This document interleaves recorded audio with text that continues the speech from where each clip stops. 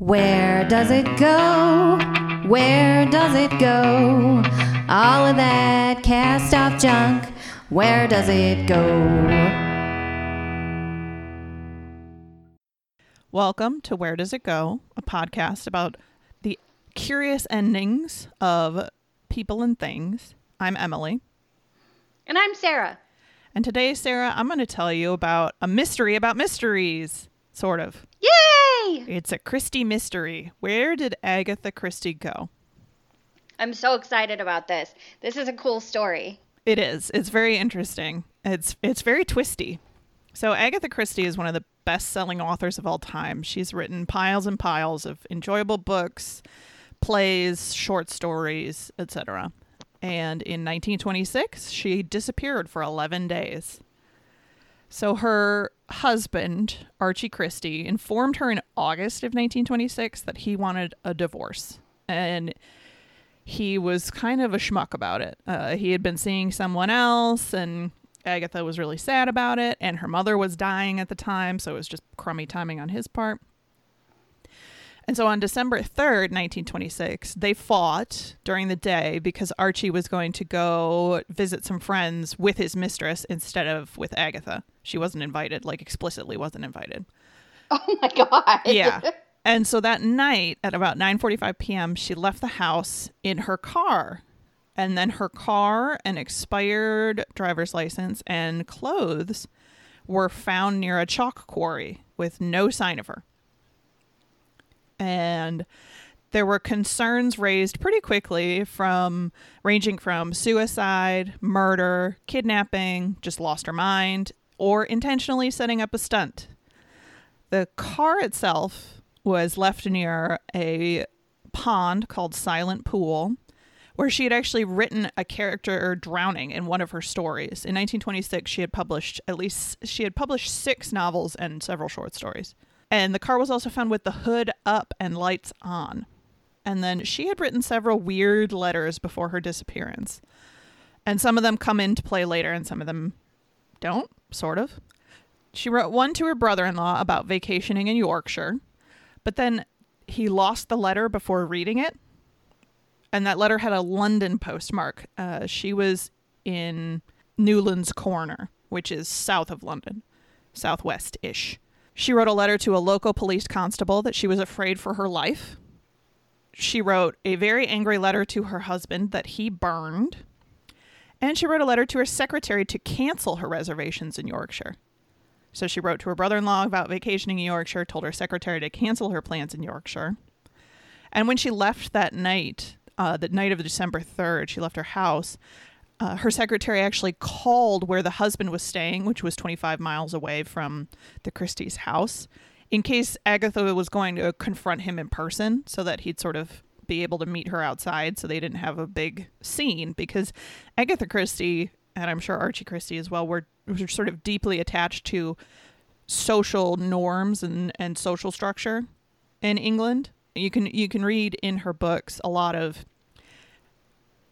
appreciation of social structure as it was post World War I, and then sort of progressively more and more undertones of mourning the social structure that was lost over time into her books that were written into the 1970s. She had a really long career. And that's just something I've personally noticed. I don't know if it was intentional on her part or not. So, Agatha's missing. There's lots of weird letters. What happens next? There's a ton of press coverage. There's daily newspaper articles, including pictures, both of her and then pictures doctored to show potential disguises she might use. Silent Pool, the pond where her car was found, was dredged to make sure her body wasn't in it. And over 15,000 volunteers scoured the countryside, including fellow author Dorothy Sayers. Planes were flown over the English countryside for the first time in England to search for a person. And really? Yeah, this Agatha Christie in 1926 was the first time that they had used planes to look for a missing person. Wow. And then Sir Arthur Conan Doyle, bless his believer heart, brought Christie's glove to a medium to see if the medium could find Agatha Christie. Sir Arthur Conan Doyle, he wanted to believe in everything supernatural he could. He wanted to believe so badly. It was very earnest and sweet, and he got hoodwinked so many times. He was the Fox Mulder of his day. He absolutely was. And Harry Houdini was absolutely the Scully. That would be a fun... That would be a really fun story to write about the believer and skeptic of Sir Arthur Conan Doyle and Harry Houdini. Oh, man, that'd be a good time. So, Agatha Christie was not dead. Obviously, she wrote books into the 70s. And it was not this V.C. Anders type thing where they were ghostwritten for a long time after her death. She wrote her books. She was found 11 days later, December 14th, at the Swan Hydropathic Hotel in Yorkshire, registered as a Miss Tressa Neal. Now, Neal, and this is very amusing and catty, was the same surname as the woman her husband was seeing. Nancy Neal was the woman her husband was having an affair with, and so she went by Miss Tressa Neal. Now, Yorkshire is 229 miles away from her house, and her car was found pretty close to her house. So that adds a wrinkle of mystery here. Now, while she was at this hotel, guests had noticed that she looked like the pictures being printed in the newspaper, and they talked to her about it, and she laughed off the similarity, saying that it was silly. Good for her. Yeah. And while she was at the spot, she put a notice in the paper that friends and relatives of Tressa Neal, late of South Africa, please communicate. Write Box R702, The Times, EC4. So she wanted them to write to a particular box.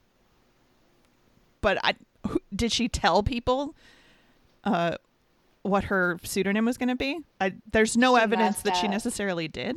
Anyway, a journalist, Peter Ritchie Calder, actually tracked her down at the Swan Hydropathic Hotel, and Archie Christie was brought to identify her. Now, when Archie Christie came in, she called him her brother, and she responded to her actual name when the journalist spoke to her, Peter Ritchie Calder. But she also claimed she had amnesia. She couldn't remember how she got there. After she was found by her husband and the journalist, she was released to her sister's care, and she remained silent on the whole subject. She literally ignored the 11 days she was missing in her autobiography. Now, there was a lot of press coverage, and her husband and sister released statements that doctors had stated it was most likely she had some kind of amnesia. She couldn't remember how she got to this hotel and was in some kind of fugue state. Now, there was a lot of energy expended to find this woman. It was not something that was small potatoes, this search. So there was a lot of interest in it, and there were a lot of people who were pretty furious that she was just in some spa hotel. Which is kind of crummy. Like, if you're searching for someone, wouldn't you want to find them alive? Wouldn't that be nice? I mean, I would, but I don't know. I would rather she not be dead and go write books for another 44 years. Right. I mean, if I was looking for someone, I would hope that they would be alive. It's fine to be irritated, but people were livid. So here are the theories. We'll start with some facts involved, and then we'll go with the theories of where she was. So facts involved. She had a ton of money with her when she was at the spa. And it was not something that was necessarily the case that women carried a lot of money around in 1926. And so, because a lot of times they weren't leaving home, and so it was considered kind of odd. Now, she explained that she always had a lot of money with her. And when she was at Harrogate, which is where the spa was in Yorkshire, she wrote to Harrods, the department store in London, about a ring she had lost a week before she disappeared, and then asked Harrods to send it to her at Harrogate under her assumed name. And Harrods has no record of this letter, so I'm not sure how this story got sent around, so who knows if this is actually true. But it does point to her knowing who she actually is, because Agatha Christie is the one that lost the ring, not Tressa Neal. And she knew she wanted to get a hold of it, so she wanted it at the spa. But this could also have been made up. People made up stuff in newspapers constantly in 1926. And they still do. Yeah. In a book about her disappearance that was written fairly recently, there was an interview of family members of a different brother-in-law who claimed that it was all a huge stunt and it was pretty well known in the family. And then in terms of how did she get from Newlands Corner to London to post a letter to her brother-in-law to Yorkshire, she almost certainly took the train from Newlands Corner to London to Yorkshire. It's not 100% about how she got from Silent Pool, where her car was broken down or something, or made to look to be broken down, to a train station.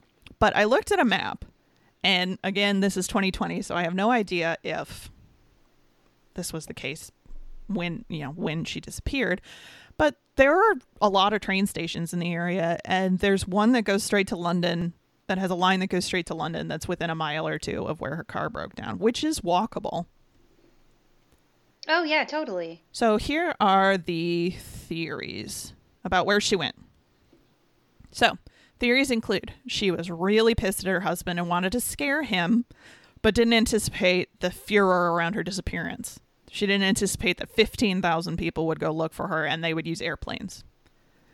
There's a theory that she had an actual nervous breakdown. And while she knew what she was doing, she didn't have complete emotional control over herself.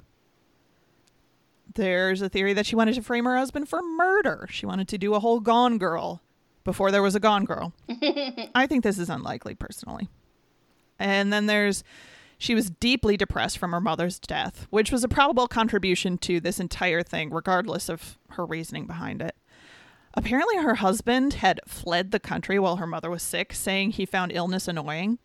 And then he did not come back after her mother died until she had finished cleaning out her mother's house. Wow, what a dick. It was not the most husbandly behavior I've ever heard of, for sure. So, my best guess, and the thing that makes the most sense to me, particularly with all the information here, is that she probably had something of an emotional break or a nervous breakdown. And I don't think she was considering harming herself per se. But I do think she drove her car either somewhere quiet, or she was trying to get to Archie. And I think her car broke down. And she was not equipped to be a mechanic to her own vehicle. And so she walked to a train station, said, the hell with it. I got money. I'm going to go have a weekend. And then she took the train to London, wrote her brother-in-law a letter saying, hey, I'm going to be in Yorkshire. And then went to Yorkshire and was like, well, if he wants to find me, he can look for his mistress because that's who he wants to find. That's my best guess. But this is basically, it's never fully been solved because the only person who truly knows what happens is Agatha Christie, and she claimed amnesia. She's since passed away. But it's an interesting little pre-Christmas event in 1926. And one part of what amazes me about this is that it didn't seem to negatively impact her career a lot. And it might have even helped it, which is, it's interesting because this is the type of thing that could make someone really seem like a complete charlatan. Especially if people have decided that they're a liar, which a lot of people did decide that she was a liar, that she just did this on purpose to make people fuss over her. And so I just think it's an interesting wrinkle in a very successful author's life story.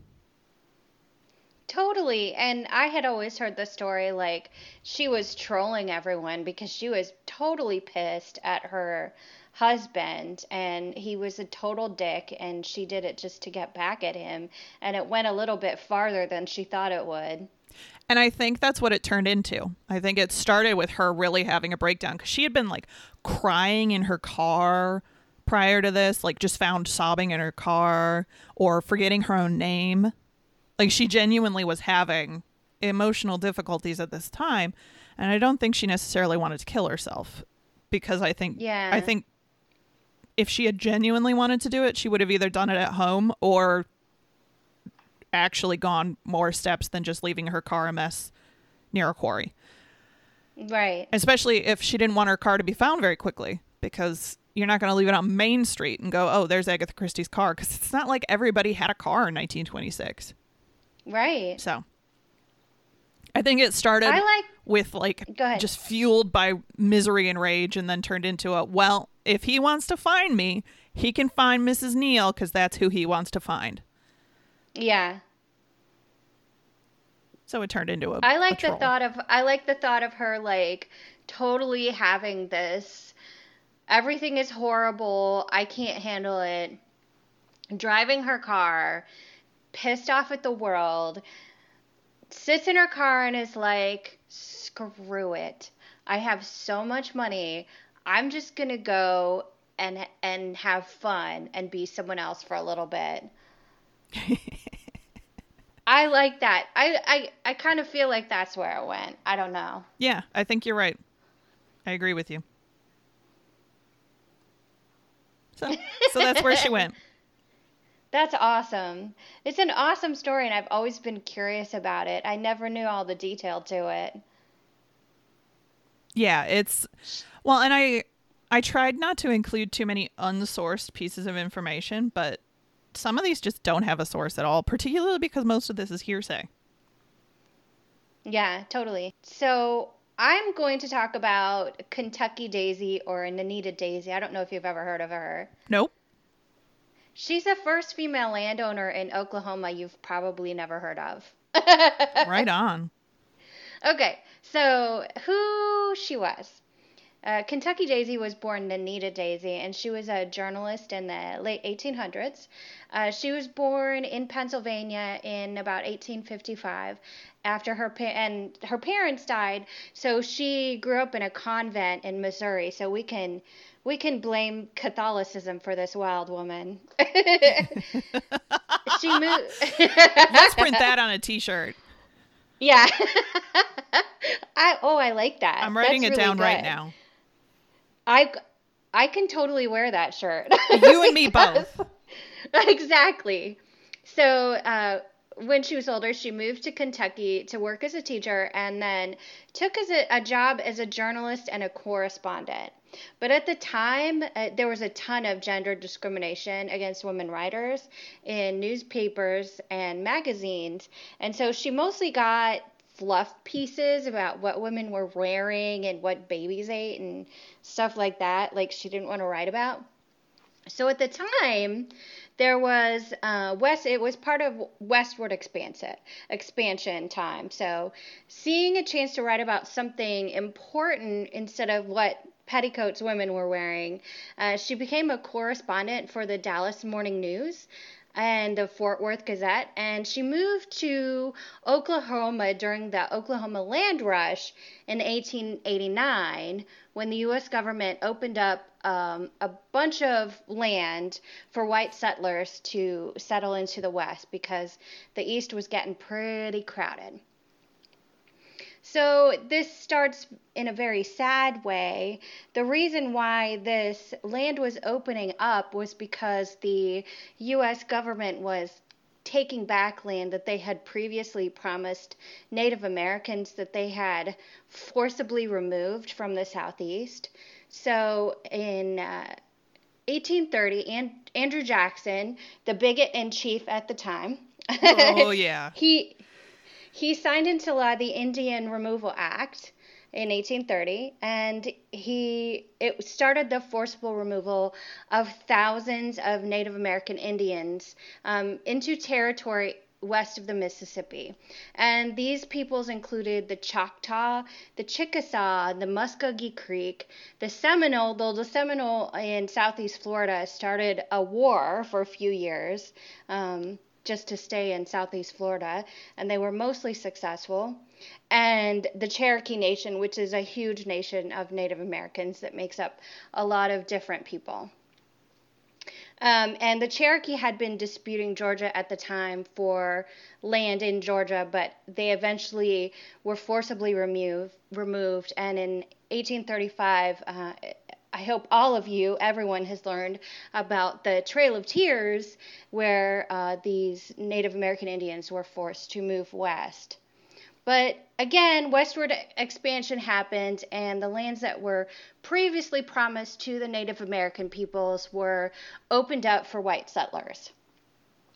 So, April 22nd, 1889 at noon, People gathered on horse, in wagons, and on foot to stake claims to land that had been opened up when our president at the time, Benjamin Harrison, signed the Indian Appropriations Bill in 1889.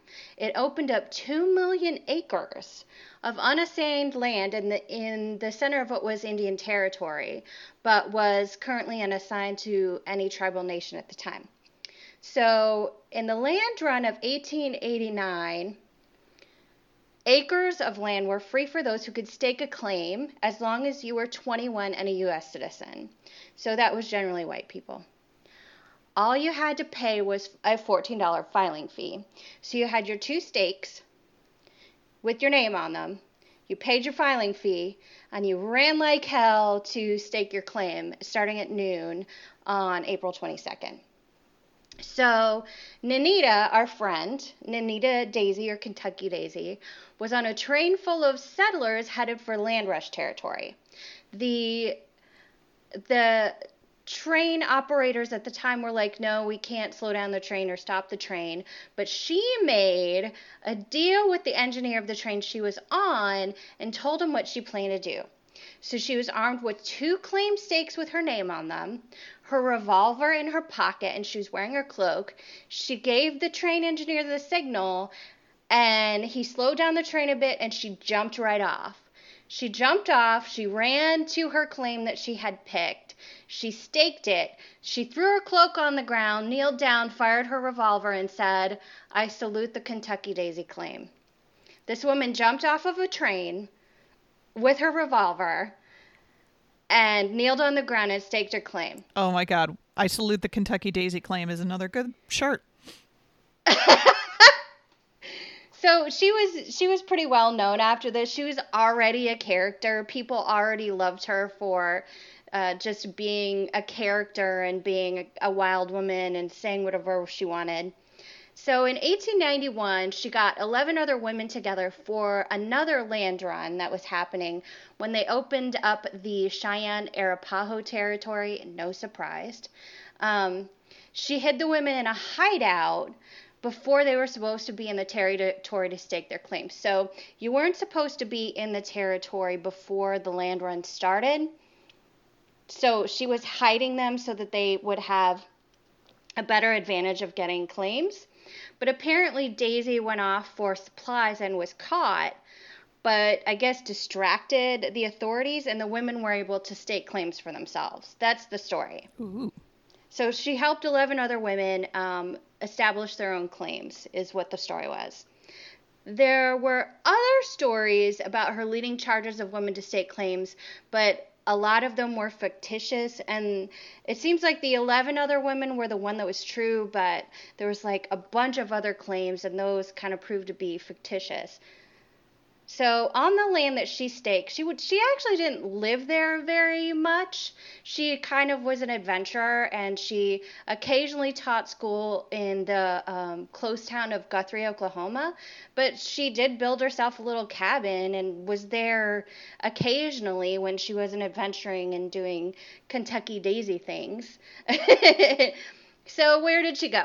Well, she had a lot of adventures, and she was a bit of a cougar. She married a man much younger than her. He was in the army and was sent to the Philippines, so they separated. When he came back to Chicago, she found out he was in Chicago. She went to Chicago to be with him, but he broke her heart, and they divorced. Oh. Yeah, she died in Chicago, but she is well known in Edmond, Oklahoma, which is where her claim was staked. She was one of the first settlers of Edmond, Oklahoma. There's a large bronze statue of Kentucky Daisy that was made by the artist Mary Lou Gresham, and it stands in the Farmers Market Pavilion in Edmond, and she is very celebrated, very loved as a colorful woman character of westward expansion. Right on.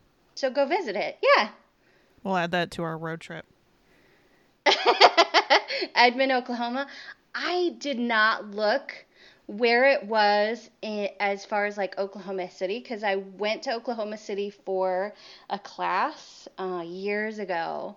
But yeah, Oklahoma City is actually quite I liked the city. It was fun. They had a huge Chihuly glass exhibition, so I walked through that while I was there.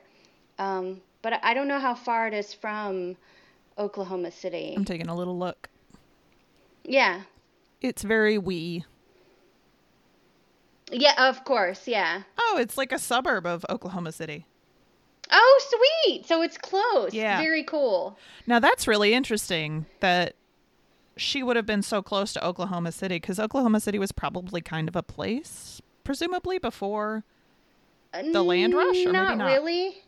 Not really, no. There was like little whistle stops because the railroad went through there. Mm-hmm. But, I mean, there was a little bit in Edmond. There was like a building and a guy that lived there. But pretty much during the land run, I think overnight it said that the population tripled. Whoa. Which wasn't hard since there was like a guy and his dog there. A family of 4 moves in and the place explodes. Exactly. Although the environmental health specialist in me is like, oh my God, the sewage. Oh no, the sewage.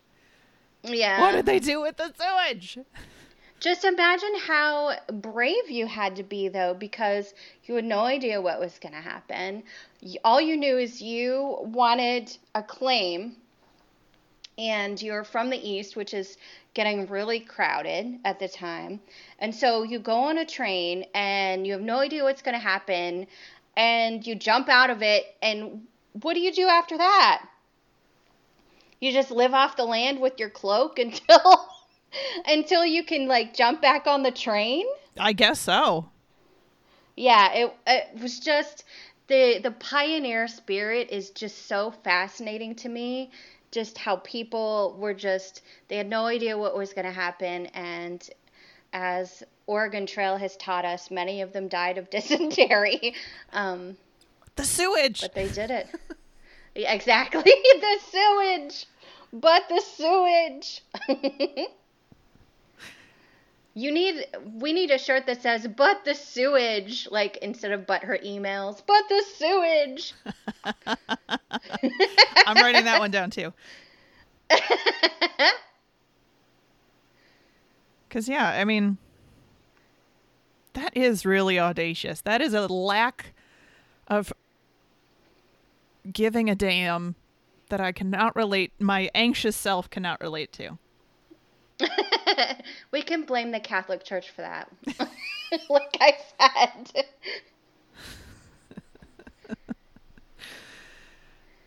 Man, So there's a lot of legends about Kentucky Daisy that kind of float around. One said that she was on the cow catcher part of the train, which was like a hook kind of thing that came down from the front of the engine, and that she was the cow catcher was the bumper. But everyone's like, there's no way she was riding on the bumper of the train because the engine would have been so hot. They were steam engines at the time. Well, and then if there's anything on the track, you're going to get hit by it. If there's a branch, if there's a cow, if there's an antelope, if there's a person, if there's a small rock that's coming, it gets kicked up into your face. Right. But the I salute the Kentucky Daisy claim, that is all in her own words. That is what she said she did, and there were other people on the train watching this happen, apparently. So this is her personal story. That's pretty awesome. Yeah, I love it. I love it. Are there pictures of her? There are no pictures of her that I know of. Well, maybe there are a couple, but the artist Mary Lou Gresham based it off of something. So she was a correspondent for the newspaper, so you would think there probably are pictures of her somewhere. I didn't see any, but she was described in various places as being very petite. So she was a very small woman. So, I mean, that even confounds, like, her jumping off the train with a revolver. Mm-hmm. She says she jumped off the train, landed on her feet, of course. Well, yeah. And ran over to her claim. Well, and we also got to remember, she's doing this in a big dress. She is not wearing trousers. She is not, she's probably wearing a corset of some flavor, probably not tight-laced, but still. Like, she is doing this in women's clothing of the time, which the fact that she can get dragged under the train is amazing. Exactly. What a woman. Exactly. Agreed. She was her story is pretty cool. I enjoy it, and I also like that she helped other women try to stake claims in the West as well. Well, exactly, because that wasn't, I mean, it was very hard to do, and it was not uncommon for women who were traveling alone west to die because no one was going to help take care of them. So if they didn't have a group to assist, especially if they had children, if they didn't have a group to work together, they were going to have a real hard time. That's amazing. So this led me down a rabbit hole when I was looking for information about her. There's not much. There's a little bit. And, of course, a lot of it is from Oklahoma history pages. But if you really want to be inspired by women, there's oklahomahistory.org has land runs and women, and there's quite a few women that they list. Like, there's a lot of African American people that came to Oklahoma during westward expansion hoping to escape the racism and hoping to build themselves like cities for African American people to escape the racism of the South, because this was not that long after the Civil War ended. It was maybe 20 years after the Civil War ended. The Civil War ended in 1865. So, I mean, people were struggling and they wanted a place of their own. So there's some pretty great information about African American people that came for westward expansion. There's quite a few interesting stories of women where their husbands and sons just died on the way, so they were by themselves, and they settled as well. And if you just imagine, like, they built themselves houses. Most of the time they were sod houses a lot of time when they first moved there. So you were living basically in a house made out of grass. Yeah. It's just amazing that the survival instinct and the bravery of these people is pretty amazing. And unfortunately, the Native American Indians really suffered because of it, but it really speaks to the survival instinct of people. And the desire for adventure. And I think we don't necessarily have, in this day and age, a firm understanding of how much land you needed in order to live off the land. Oh, yes. And so that's why the East was so crowded. Exactly. Is because you needed more than just a 1/4 acre front yard, backyard house. Unless you lived in a city and had a city job. Exactly. So. This was before industrialization. Like, there was no, you couldn't just go to the grocery store. I mean, you could go to the market and buy stuff, but it wasn't like driving up to the Target at 9:00 at night. I mean, that's not what happened. If you didn't put food by and you were living out on these places, you were going to be hungry for the winter. You were going to die in the winter. Yes. Have you ever read The Long Winter, the No. Laura Ingalls Wilder book?